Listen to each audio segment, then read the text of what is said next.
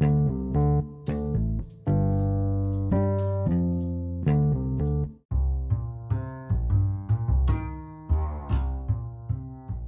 I was balancing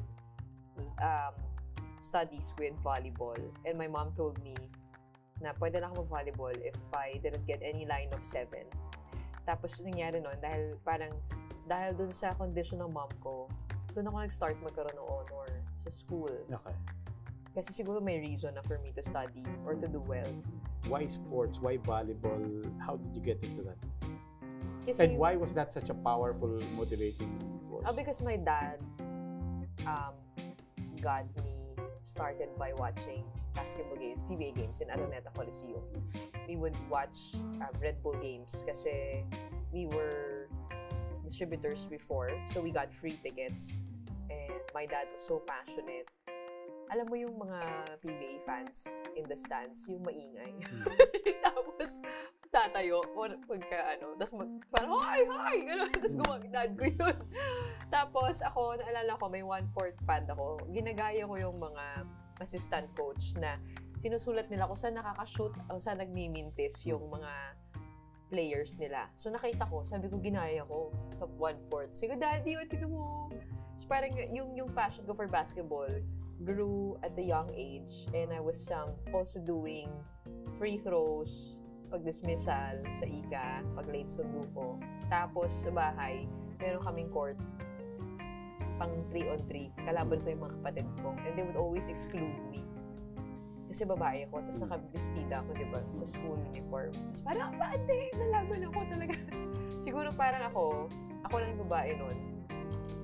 Gusto ko patunayan na kaya ko makipagsabayan kahit na babae ako. Parang doesn't mean I'm any less of a person. Parang ganun ganun yung environment ko nung time na yun.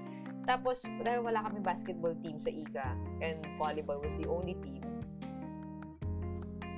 parang sabi ko, I knew at a young age because I had so much energy that I wanted to be an athlete, like whatever sport. And may pumasok sa classroom, nagsulat ng tryouts. Nag-tryout ako. Pag-tryout ko, nakita ko yung volleyball team na ICA. Sobrang galing. As in, mga tumatumbling, ang lalakas pumalo. Tapos, para silang sisters. Grabe yung sisterhood nila. Sabi ko, I want this. Parang, I want to be like them. Kasi I grew up with boys. I never experienced being with other ates. So, that got me into volleyball. And you were good from the start? No. Wala talaga akong zero knowledge. So what happened in sa tryouts? I was zero knowledge. Hindi, but nakita mo, may tryouts. So you go and try out. Pumasa ka. Ang motto ng coach ko sa aming lahat, grade 5, 6, 7, high school, matira matibay. Ibig sabihin, kahit wala kang alam, basta nandiyan ka, pumapasok sa training, gusto mo matuto, ginagawa mo lahat ng drills, you will be part of this team. So para ako, doon ko nalaman na kaya palang matutunan lahat ng bagay. Doon ko kasi nung grade school ako, nagtitry ako mag-honor. Kasi kahit anong gawin ko, hindi ako maabot ng honor. Nasa 89 point ganyan. Hindi ko alam, hindi ko maalala. Basta parang laging bitin. Sabi ko, di ba ako ganun katalino? Ba't kapatid ko kasi yung doktor, nag-honor yun lagi. Ako naman, para makakuha ka ng bonus sa magulang mo, kasi magbibigay sila ng ampaw pag may honor ka. Ayaw talaga. Tapos parang yung parents ko kasi, favorite nila yung kapatid ko dahil nga, nag-honor siya. Tapos ako gusto ko rin. Tapos hindi ko magawa-gawa. Doon nag-volleyball ako. Doon ako bigla nag-honor. Sabi ko, kaya naman pala. And then that's when I learned that everything can be learned. Yun ang aking storya. What's something that you've tried to learn but you've never actually learned? Dancing. Talaga? Athleticism and dancing don't match, do you think? It should, match. But if you call movements like that dancing, then hindi naman, parang nahiya lang ako siguro. We're a basketball nation, di ba? Pero kita mo nga yung popularity ng volleyball. There's a moment right now that frankly, medyo ahead ka of your time. But medyo may moment talaga ang volleyball ngayon, di ba? Not just in terms of popularity, the league, the options for players to go. But we're still basketball crazy, di ba? So and you also have fanatics for football who will say na mas maganda ang football. Benta mo nga sa akin ng volleyball. What's the beauty of volleyball? Volleyball. Feeling ko, akala mo lang basketball crazy tayo, pero volleyball crazy nation din tayo. No, I know what you mean. I know what you mean. The reason why, I'm saying at your level, kasi ikaw, you've been part of, di ba? Iba yun eh. Pagka you were part of organized team play, diba? And you're actually at that point that you can break it down. My analysis here, why volleyball is so popular now, it's because everybody can relate to it. When I say everybody, pag volleyball, female role models yan madalas eh. Lalo na ngayon, babae. Syempre may lalaki, pero yung nagbabanner talaga dyan are the female players.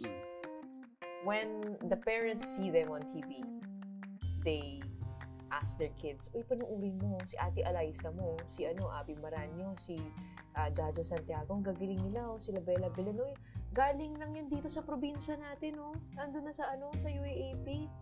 Tapos, that's when they develop the dream for their kids to be able to study university, to be seen on TV through volleyball. Kasi, pag-artista, hindi naman lahat kaya mag-artista eh. Pero volleyball, anong itsura mo? Basta lumalaban ka, basta matuto ka ng sport na yan, makakapasok ka, tsaka ang dami. Diba? Bukod doon, pinapanood kami syempre ng mga lalaki, pinapanood ng mga lolo, lola, pinapanood kami ng LGBTQ, kids, families, everyone, the community. It's a community thing. Yeah, but you said, something you said, syempre, mga babae nagdadala. But why is it? Why do we have preference? Not preference, but that impression. I can certainly speak for my generation. But as a whole, I think, diba? I think that's fair to say. Why do we have that impression na ang volleyball pambabae? But when you look at other countries, na hindi naman pambabae yung volleyball. Parang, and when you watch men's teams, even now, even in our country, even the leagues here, kita mo, lakas na. Sa totoo lang, they actually jump higher than some basketball players. Sa totoo lang, mas nakapag-achieve yung ating men's team kaysa sa women's team internationally. In the SEA Games, we won a silver medal 2019 here in the Philippines. Our women's hindi nakapasok sa top 3, sa podium. Yun siguro yung medyo parang the reason why basketball is still the #1 country and the sport of our country. Even before you get to that level, at that competitive level, katulad mo, growing up, as you said, mga kuya mo, basketball yan.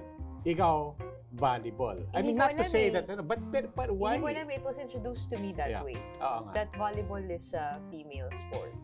Which is parang unfair for men. Kasi nga, malalakas nga, ang galing na men's team natin. They deserve more airtime, exposure, support. Because they do really well internationally. Sabi ko nga. But siguro then, the pace of their game is much faster because they're stronger. Kaya parang mas sabi nila, mas masarap panoorin yung mga babae sa lalaki. Pero subjective yun. Diba? Parang I could watch the men's and be in awe of their strength. At the power. In the meantime, sa females, longer rallies, and so it's better for viewing. But do you think it handicaps the sport? The fact that we still, for the most part, it's still, kumbaga, it's not so much that it's handicapped by the fact that it's popular as a women's sport, because that can only be good, diba? As you said, everybody watches it. But it's not na hindi lalaki yung hindi bumabandera. It doesn't permeate in the conscious na this is something for boys, this is something for men. Do you think we're stunting ourselves given that this is a sport where we can actually compete, excel in itong SEA Games nga natin ngayon na parang alam ko na leave out nila yung men's team, di nila nasama.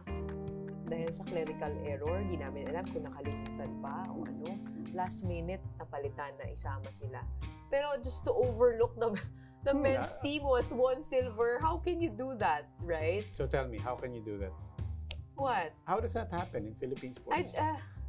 Because we always move towards sports that are popular, where there is much fanfare, not necessarily on who can deliver or perform. But hindi ba yun ang realidad sa entertainment sports? Asking you now, not just as an athlete, notice walang former doon, but as an athlete, not as an athlete, but as somebody who's covered athletics and sports in the Philippines.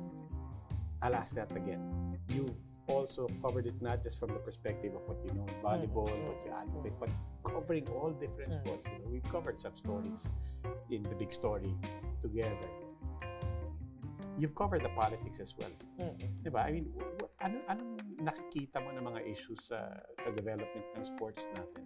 Well, siguro kaya ako napasok sa sports writing, sports journalism. Kasi nakita ko yung effect ng exposure on the sport. Like for us, we got a lot of that. I personally got a lot of coverage when I was playing. Yes. And sabi ko, naku, ang dami-daming atletang waiting to be discovered, but they don't get, you know, the light of day. They don't see the light of day. We see our sports casters, they mostly move towards the headlines. And when I was starting out writing stories sa sports, talagang hinabol ko yung mga hindi masyadong napapansin. Yung obstacle course racing, mga martial arts, ano pa ba? Everything that you don't get to see on TV, hinabol ko yun. Talagang, with my personal advocacy of helping them, kahit paano, kahit wala masyadong makanood ng storya ko, they can use that as a reel to help show potential sponsors to get support. Kasi malaking bagay yun. Alam mo naman dito sa Pilipinas, kailangan mag-Olympic medalist ka bago ka Hindi, makita ka lang sa TV, legit ka na. So, yun yung parang sabi ko, okay, this is some way I can give back and I can help. And that led me to covering more deeply yung mga issues na yan. Not that I think anybody, you need an introduction, that we're speaking with Gretchen Ho, athlete, woman in action, news anchor, kasama ko po sa The Big Story here on One News. Politics, it is parang I think disappointing to see how, medyo patronage politics din sa sports. Ibig sabihin, yung mga head, syempre yung medyo old school, na kailangan medyo inaamo-amo mo sila. Yun yung nakikita ko Yun yung problema ng mga atleta. Inaamo-amo nila para masama sila sa line-up, makakuha sila ng allowance. Pero pagka medyo sumalungat ka, ang bilis lang din. You're deprived. Bawiin. Oo, medyo ganun. May power na ganun. But thankfully, we have more athletes now who are more outspoken, like EJ Obiana, like Haidel and Diaz. And that's why I think what EJ did in public, though it could have been handled better, I would say. On both sides, you mean, including EJ? Both sides, EJ also. It only showcases in public how an athlete can stand up for himself. Pero syempre tayo mga Pinoy, we're also big on utang na loob. We're big on respect. We're big on inaamo-amo. Sa kultura natin yun, di ba? Yun nga lang, hanggang saan, di ba? Parang paano mo babalansihin yung professionalism and utang na loob. And yun nga, parang sa kanya kasi, hindi naman natin alam yung merits of the case, and I don't want to get into that here. But, it was clearly very political. So, kita mo ngayon, ang maganda sa kanya, he used that as motivation to perform. But, had it gone the other way around and he didn't perform, na kumahanap mo siya sa kangkungan, pinagtatawanan na siya ng mga, ng mga tao ngayon. So, yun yung sad reality. But, I also saw the role of media, of people like myself, and people of writers, journalists, and how powerful that is in exposing what happens behind the scenes. You've always been, at the very least for a long time, you've been in athletics. For as far as you could remember, for as long as you could remember, you've always been competitive. But have you necessarily always been discomfortable in the public eye? No. Are you, or were, di ba? Parang, because you're well-spoken, you're very confident, you're very passionate. I can understand how you fell into this, going from sports to sports journalist, now as a journalist, now as a news personality. You host events, you can speak in public. So I can understand the competitiveness and the strength. Pero iba yung, as I said, the confidence to just be on stage, to speak in public. Have you always had that? No. But I felt like, just looking back, I've been in this industry since 2013, 10 years na. Parang sabi ko, oh my gosh, I grew up in the public eye. It feels that way. Parang, yung pagka-nene ko, makikita mo pa sa Google. Nakakahiya talaga. Sobrang awkward. So, parang sabi ko, kailangan natin i-bury ng more photos yung mga pictures ko dati. Tsaka hindi pa ayos yung makeup ko, kulot-kulot pa yung buhok ko. Basta, all the awkwardness. Google na ng mga tao ngayon. Sobra. Really bad. Really bad. Google Images lang ang katapat niya. But you know what? When I got into the media industry, I realized that I did not know so many things about life. Because when you're from Ika, when you're from a Chinese family, when you're from Ateneo, meron kang perception ng showbiz, diba? Nung pumunta ako sa showbiz sa ABS-CBN, I was really humbled with everybody that I saw. People who came from nothing, and just taking a look at how seriously they take their work. Dancing, acting, lahat extra ganyan. Every day, kailangan mukha kang maayos, maganda ka, maayos ka mag-BS, maayos ka magsalita. Lahat ng talent, ilalabas mo sa bag mo para maging relevant ka. Ganun ginagawa ng mga tao doon para magkaroon ng magandang buhay. And I had so much respect for them. Kahit ano man yung gawin nila, kung pagtawanan naman sila sa TV, you know they were in it because they had to do it. And seeing that, parang, and meeting a lot of people in the industry from various fields opened my mind to a much bigger world. And parang sabi ko, if I were to be a host, if I were to be a news anchor, whatever role, parang I'd give it enough respect to actually learn the craft and not just be there because I can be there. So yun ang sinasabi ko na parang feeling ko atleta pa rin ako sa kung ano man ginagawa ko. Kung hosting yan, I'll make sure I know it, I study it, I prepare for it. Kung anchoring yan, whatever it takes to be, a good anchor, I'll do it. The stories you do now are no longer just sports. I mean, hindi sa ginadjust ko, binalang ko lang ang sports. But I've seen you go all over the country.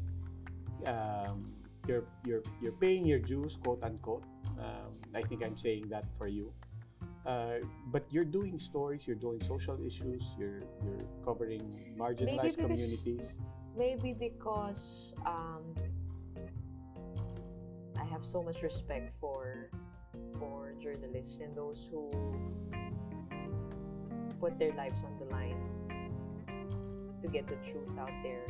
Na parang I don't want to claim to be one, and I just do my job. I write, but I also dabble in other worlds, and I don't want the pressure of labels. Parang and to have to live up to it. Alam mo yung ganon, yung parang, I'm gonna do my job and the way, you know, whatever qualifies me to be a news anchor, a real news anchor. But I'm not gonna say to people that, you know, this is... I'm a journalist. Oo. Trabaho ko. Pero parang, parang, especially in these times that I do so many things. I host nga. I also do content. I produce also. I write my stuff also. Pero parang, maybe with what I do, there's power in it because hindi ko kinakahon yung sarili ko. Ang dami ko na may meet, dami ko na reach na tao kasi because of what I do. And I feel like there's power in that. Na parang I'm afraid na pag kinahon ko yung sarili ko doon, hindi ko ma-explain eh. Parang, hindi ko ma-explain eh, pero ganun yung But I actually know what you mean. I mean, I hardly ever actually introduce myself as a journalist. And when I'm asked to introduce myself, and when I'm introduced as a journalist, I actually have taken the time to say that actually, I know what you mean. Diba? Parang, I'd rather not look at the label, and I'd rather emphasize the process. So the question is not so much, are you this or are you that? But more of, are you doing this? Because if you do this, if you interview, if you research, if you vet, if you get another pair of eyes to look at your work and check you, if you submit your work to a team who is also dedicated to accuracy, to fairness, to objectivity, to analysis, then I would call that process more or less fairly journalism. So I would subscribe to the process and say, I subscribe to the process. But I know what you mean when you say that. But if you label me as something, it sounds pretentious. No, I don't want it also to be an ego thing where I try to, you know, be this, live up nga to that label. Parang I just do it because I feel like it's what is right dito sa pinasok mo mundo. And itong pinasok mo na mundo, whatever you call it, but you're in media right now, itong pinasok mo na mundo takes you out of much of where you were in college and in your early career. It's no longer in a court or a field.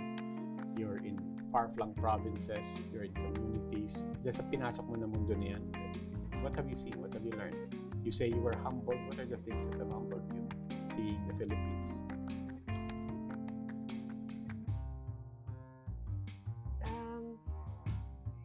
Whenever I approach a story, I always approach it na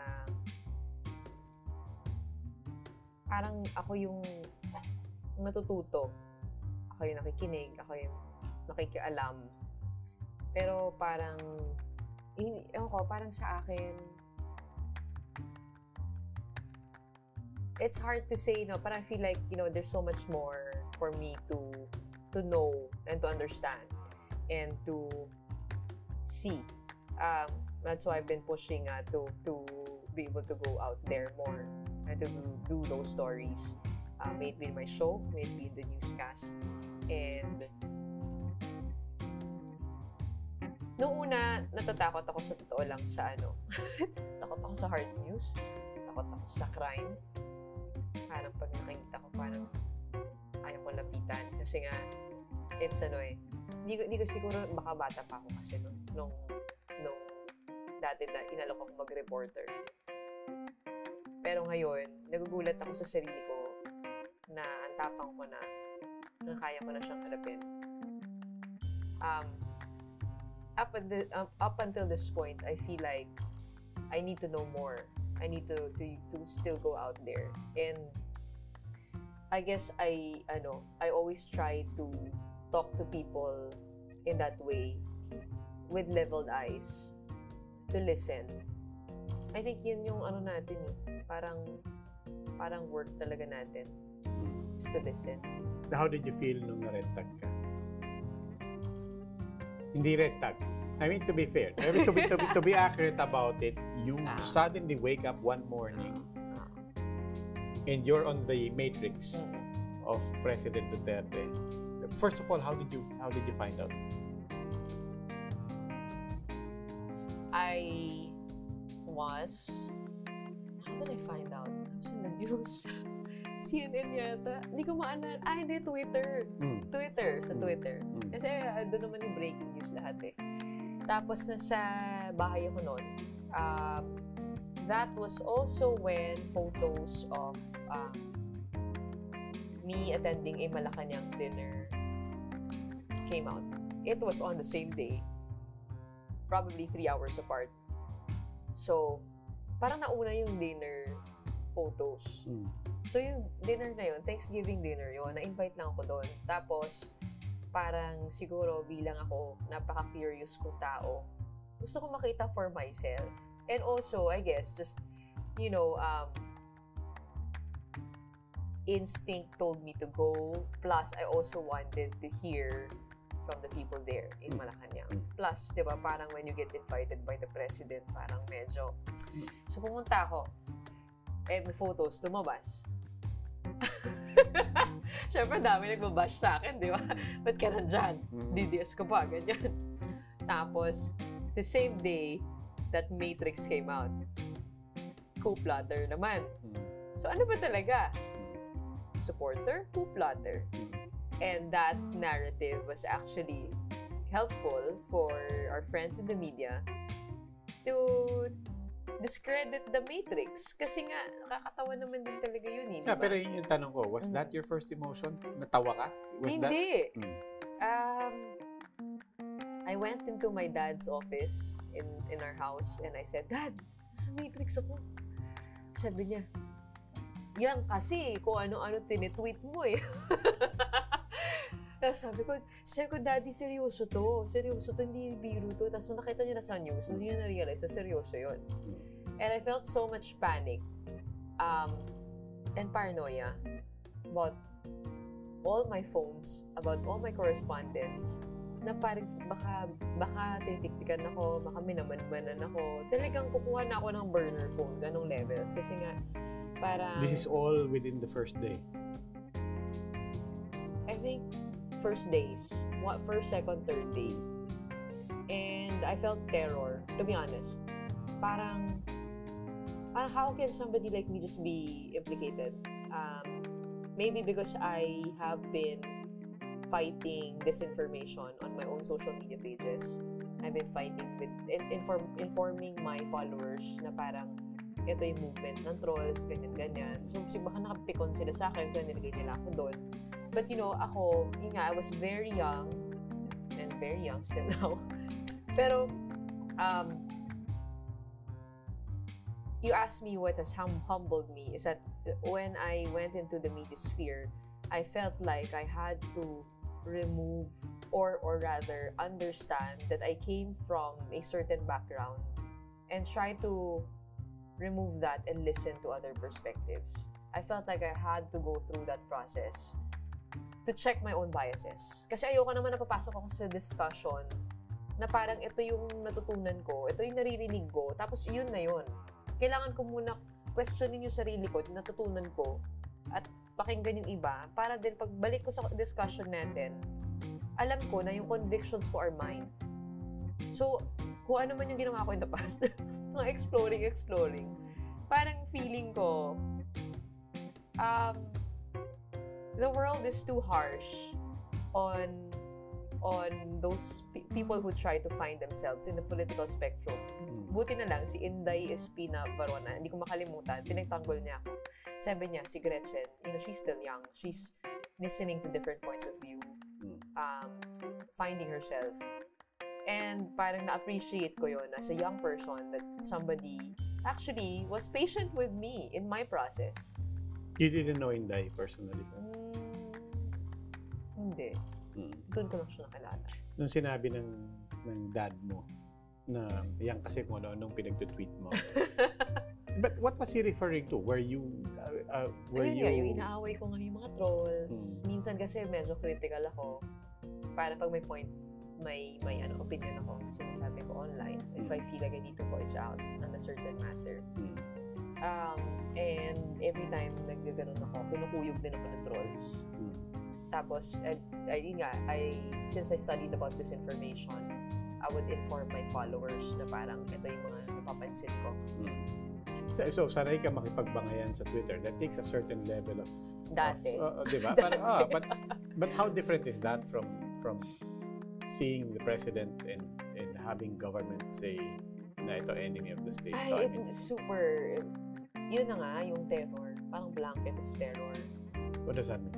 Na parang anything can happen to me. Hindi mo masabi. Na out of nowhere, pwede kang matag. And actually, I'd like to thank them for giving me the credibility to speak about this. Because after that incident, parang doon ko nalaman na totoo pala talaga na you can have nothing to do with coup plotting and be implicated in it just because they want your name there. Parang wala lang. And kaya ka nilang babuyin online. Kaya ka nilang yung reputation mo to twist and turn with the machinery that they have. So it is possible. And it is real. That threat. And naalala ko nga na every time nag-tweet ako noon, hihinga ako malalim. Kasi ito na, darating na yung trolls. And totoo, darating. Pero that also, kinda, to be honest, keeps you from voicing out. Kasi ayaw mo na iisipin mo, will I choose peace of mind? Or will I choose to battle the trolls today?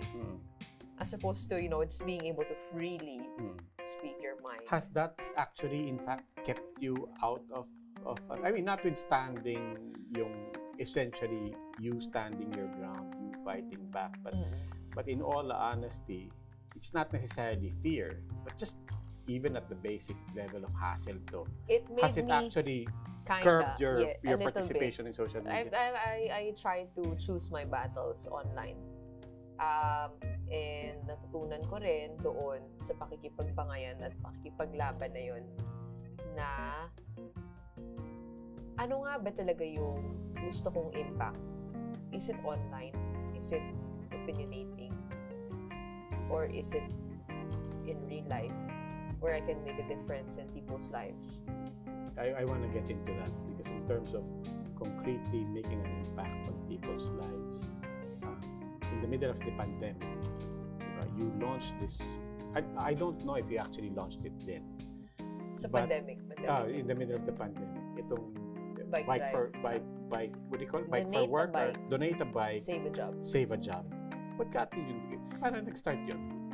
Kasi I was troubled staying at home, not being able to do anything about the situation outside, and I had work. I felt like I was blessed with work that time na parang sabi ko, I have to do something. Gusto kong magbigay ng something pero ayoko na pagkain na nauubos. And nakita ko nung gumawa kami ng YouTube content about biking in EDSA. May isang kaming nabigyan ng bisikleta na parang 4 hours siya naglakad from Antipolo papuntang Fairview para pumasok. 4 hours din pabalik, so 8 hours na yun. Ginawa niya yun nung pandemic, walang transportation. Hindi na niya inulit. Sabi niya sa akin, hindi ko makalimutan, Ma'am, hindi naman po siya ayaw namin pumasok, hindi lang talaga kaya. Nung binigay ko sa kanya yung bisikleta, talagang mangyak-ngyak talaga siya. Hindi ko makalimutan yun. Binigay mo yung bisikleta, meaning this is a bike that you own or you buy a bike? No, I bought 2 bikes for that YouTube video.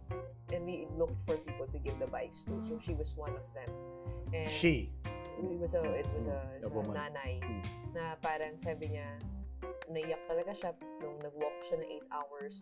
Pag-uwi niya, pagod na pagod siya, din niya maalagaan yung mga anak niya. So, security guard siya. Tapos nung binigyan namin siya ng bike, yun na nga, parang nagkaroon siya ng lifeline.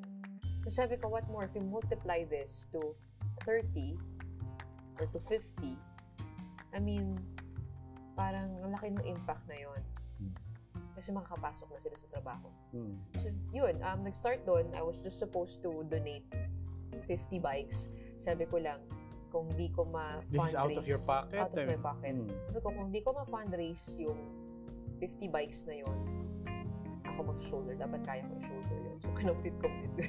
Actually, 30 lang talaga yun dapat. Tapos may bumulong sa akin na parang, okay, parang gawin mo ng 50. Ano ka ba? Wala akong confidence. So, sige na nga, gagawin mo ng 50. Nung ako 50, first day pa lang, may nag-pledge ng 100 bikes. Si Piolo Pascual.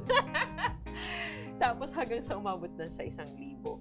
So, parang dating sa akin yung donations, and I felt like I just had to step up to the role of facilitating the donors with the beneficiaries, and I had 10,000 applications kasi nag-viral yun. Tapos parang ewan ko, siguro I know you have many groups and foundations that have stepped up. The MVP group, I know, PLDT Smart Foundation. At this point, by this time, how many bikes would you say you've actually given 1,800. 200 to go. No, but it's true. You've literally saved, essentially, di ba? Give a bike, donate a bike, save a job. You've literally saved at least, and I think that has a multiplier effect. I hope I have to create an impact assessment. I think it's a given. Study. Lumalabas ang ED mo. But seriously, nagagamit mo. Sa development work, ganun, kailangan malaman mo kung meron talagang lasting impact yung binigay mo. So, nagagamit mo yung management engineering mo? Nagagamit ko naman. Doon ko nagamit din actually, yung finances. Tsaka yung meron akong financial report na nirelease sa website for transparency purposes. And then, ngayon, sa production ng Woman in Action, nagagamit ko yun. Okay, yung Woman in Action, where does that come from? Who thought of it? That's the first thing. The show? Just the brand, the name. Because for me, it's perfect. It seems perfect for you because whether you wear your media hat and you're telling stories, or you're doing these advocacies, or you're raising funds, it pretty much captures. Exactly why I put that on my Instagram bio. That was the first place I put Woman in Action kasi I was trying to encapsulate everything that I was doing. And para madali rin sa utak ko kung ano yung how to identify myself as. So I put Woman in Action there. Not just because that was me, but I remember my brother, my lawyer brother, when he was studying to be a lawyer, he put that on his room. Parang may board siya. Parang na maging lawyer siya one day. And sa akin, sabi ko, ang dami kong iniisip. Siguro dami kong iniisip, dami kong ideas, dami kong plano, pero sabi ko, ang motto ko, gusto ko maging Woman in Action. Ibig sabihin, pag may sinabi ako, it will come to life. It will be done. Because I've always wondered why there's such a huge gap between what we say we want to do and the time that we actually do it. May it be working out, or traveling, or just, going out there to buy what, we want. Yung gap sa working out, relate ako. Naiintindihan ko. Matagal ko na rin gusto mag-workout. Naiintindihan ko naman yung gap pagka financially related siya. Kasi syempre pag-iipunan mo pa siya. Pero yung mga bagay na kaya mo nang gawin ngayon, bakit hindi ginagawa ng mga tao? So I've always wondered, sabi ko, bakit kaya hindi ko na nagawin ito? Naisip ko, akit ako ng bundok. Pangarap ko ito gawin, bakit ko siya gawin? And when I put that there, parang it was a way of disciplining myself to be that. So what's the answer? Obviously you have an answer for yourself, but for people in general, and people watching, you have a lot of young people, even old people, who respect you. I'll go as far as to say who admire you for that. Diba? Na Woman in Action ka, may naisip kang gawin. But from everything that you've seen, why is that? And you take away the financial factor, as you said. But if all the resources are there, why do you think there is that gap between what people say they want to do? Takot. Most nakikita ko, parang daming doubts. Daming time spent on, should I do this, should I do that? And so how do you overcome the takot? I just don't think about it anymore. Just go do it. Yung pala yung motto. Di ka natatakot mag-fail. Di ka natatakot na mapahiya. Di ka natatakot na... Hindi. Yan siguro yung Kasi siguro sa pagka-atleta ko na yun, na dami ng pagkakamali. may pag-atleta ka, kailangan kasi part yun ng process Yung magkakamali ka, magkaka-error ka, matatalo ka sa game. Pero kailangan mabilis ka mag-bounce back. May bashers ka. Oo, madami nung Hindi, but it's because that's part of the Kasama na yun lahat. Parang ang turo lang sa amin, my visual of that is, kung nga nahulog ka, tapos nagkamali ka, gano'ng katagal bago tatayo. Yan ako, sinatry ko i-shorten yung time na yun. I mean, like, I give myself like a night to brood over parang my mistakes, and then the next day I forget it, and then I move on. Parang Ateneo natalo sa UP, but 6 months later, 6 months later, champion ulit. What's a real failure for you that you're proud that I know I bounced back from that failure? Where have you been bad? This is the question. Siguro sa volleyball, I would say that parang I was under so much pressure to perform at a very high level.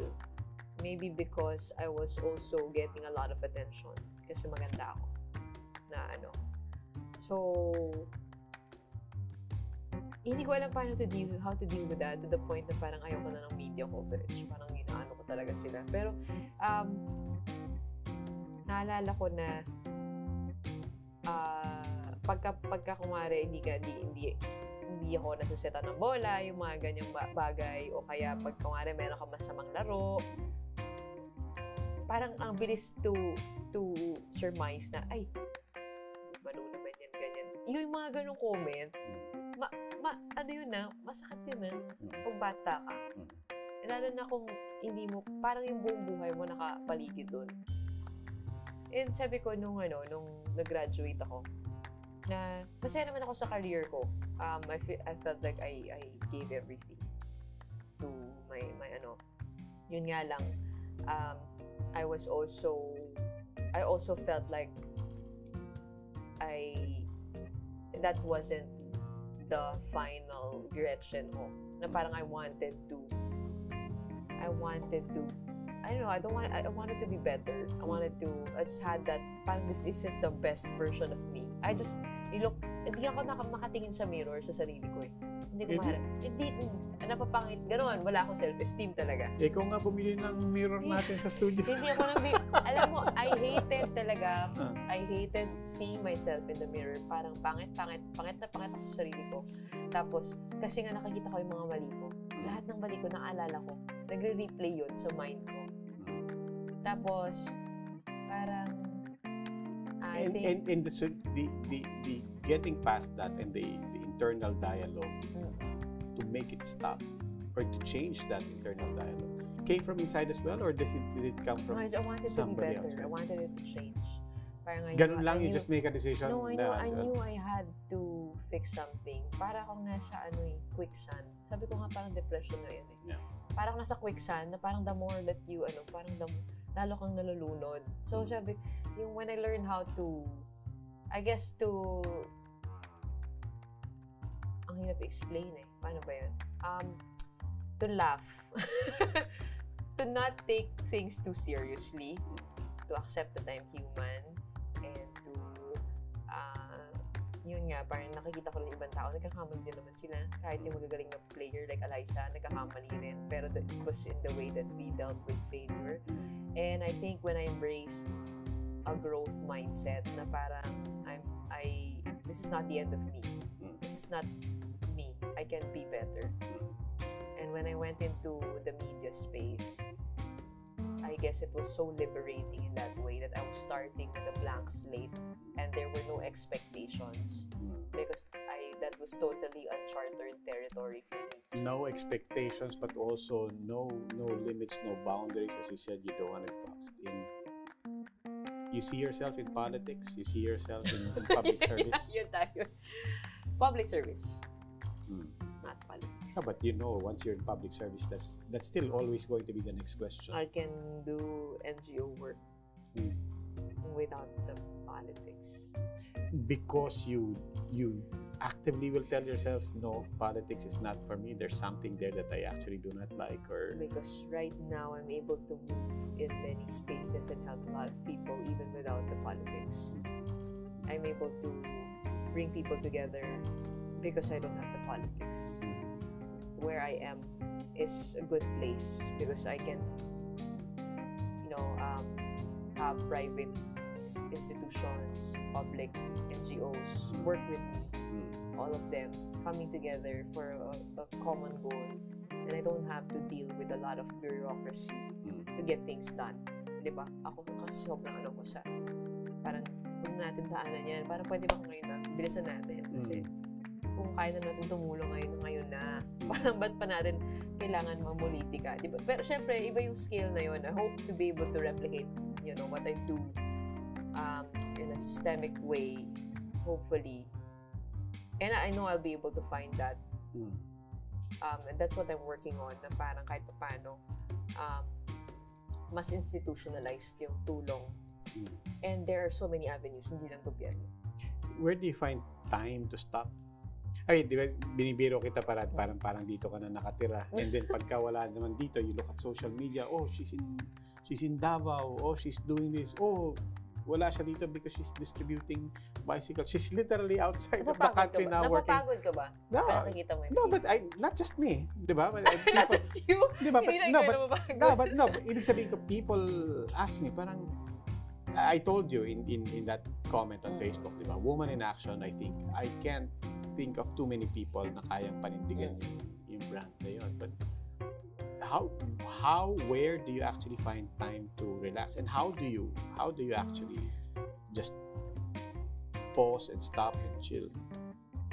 I go to my mom's room and we have a drink or two. Sundays are for bike rides. Saturdays I try to not have anything. Pag makahinga ako, masaya na ako. Still trying to find the balance. Still trying to find, a regular pattern where I can rest. But also, I'd like to say that I know I'm very blessed to be in this position where I am. And that's also probably the reason why I also feel pressured to do well where I am. Kasi parang alam ko na yung pagkakataon, minsan lang yan at hindi lahat na nabibigyan ng pagkakataon. And everything happens in the right time, I would say. Parang yung pagpunta ko dito, di ko naman din inisip na mapupunta ako dito. I mean, anchoring with you or posting this and that and being on the news and hosting that FIBA event. I'm out of my mind. Never thought that I would be in those places. But I guess that's why I've also tried to be so diligent with what I've been given.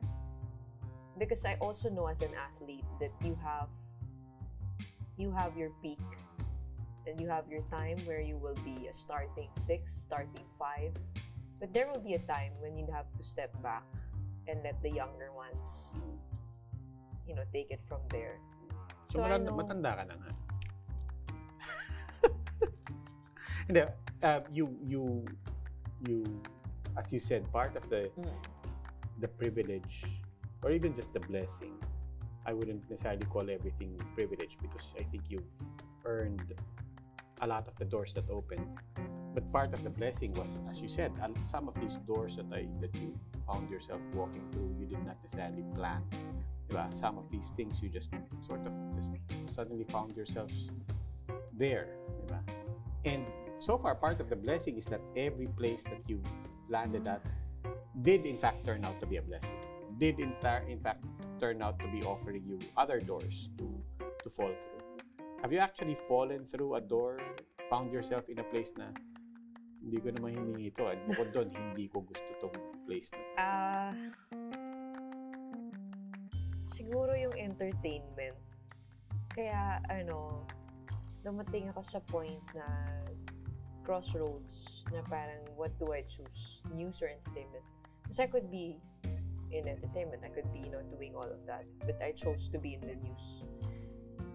Maybe it was good timing that, it happened after my breakup with Roby.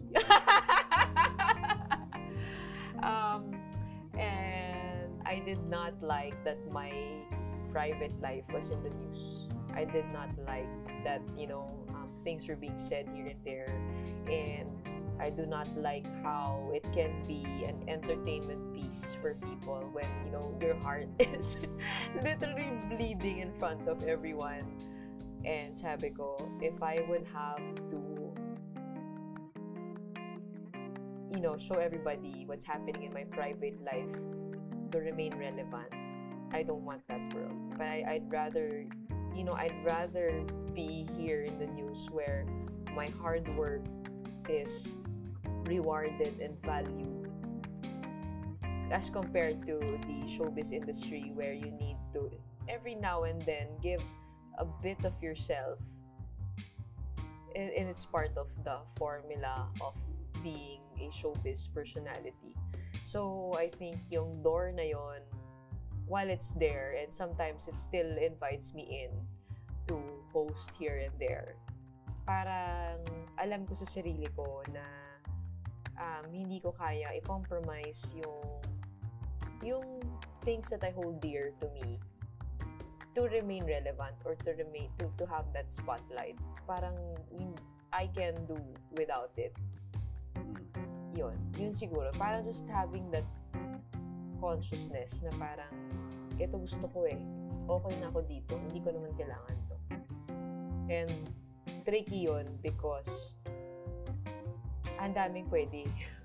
Ang daming kong pwedeng gawin But finding the right place for me and choosing it is, I would say, a product of prayer and discernment. I really prayed for every decision.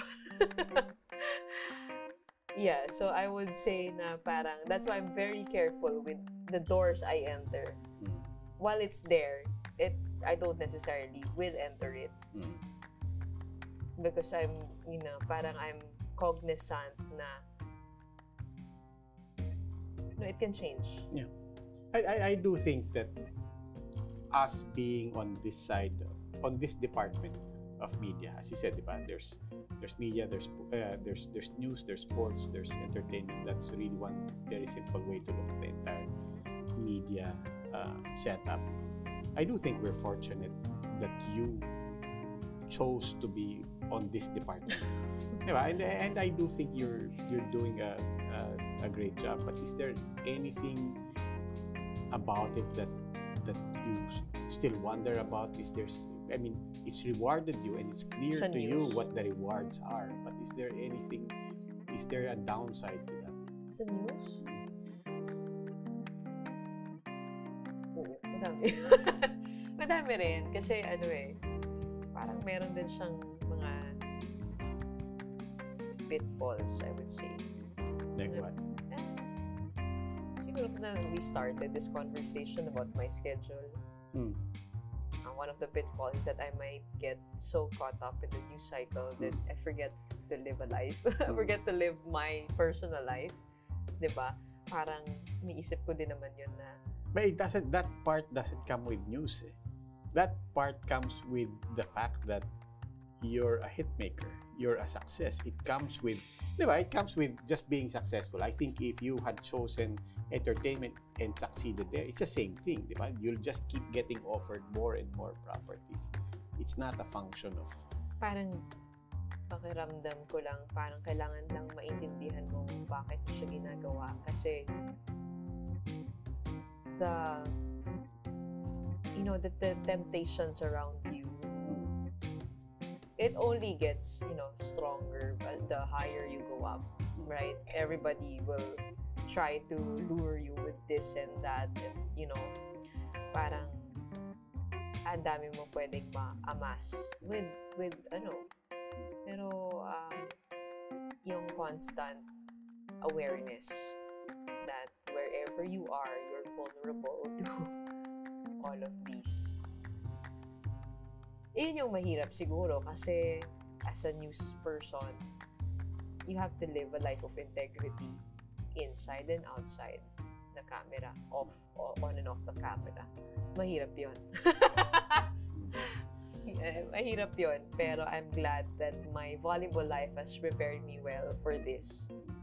But huwag kayong magulat kung bigla na lang ako mawawala. Mag-abroad na lang ako, tapos di nyo na ako mahahanap. Ibig sabihin, nagpahinga na ako, nag-break na ako. Titingin na doon, medyo may intriga doon, and that's not by design. But we're out of time. I will continue my conversation here with Gretchen Ho, but for everybody, unfortunately, we're out of time. We will have to sign off at this point. Catch us again next Thursday, 9:30 p.m. Manila time, here on One News. If you don't catch us there, you may also check out the long conversation on YouTube, Spotify, Apple Podcasts, Google Podcasts, and tingnan nyo rin po sa Puma Podcast. We're also uploading this as a podcast in Puma Podcast. That's my group as Gretchen. Teka lang, hindi ba to The Big Story? Kala ko The Big Story to. Hindi, ibang schedule. Ay, sorry. Pero ako po si Roby Alampay. Like I said, ako tutuloy ko itong kwentuhan ko with Gretchen. So, join us again next Thursday or join us online. Can I have you on my talk show in the future? Of course. I got that on record, Ganon.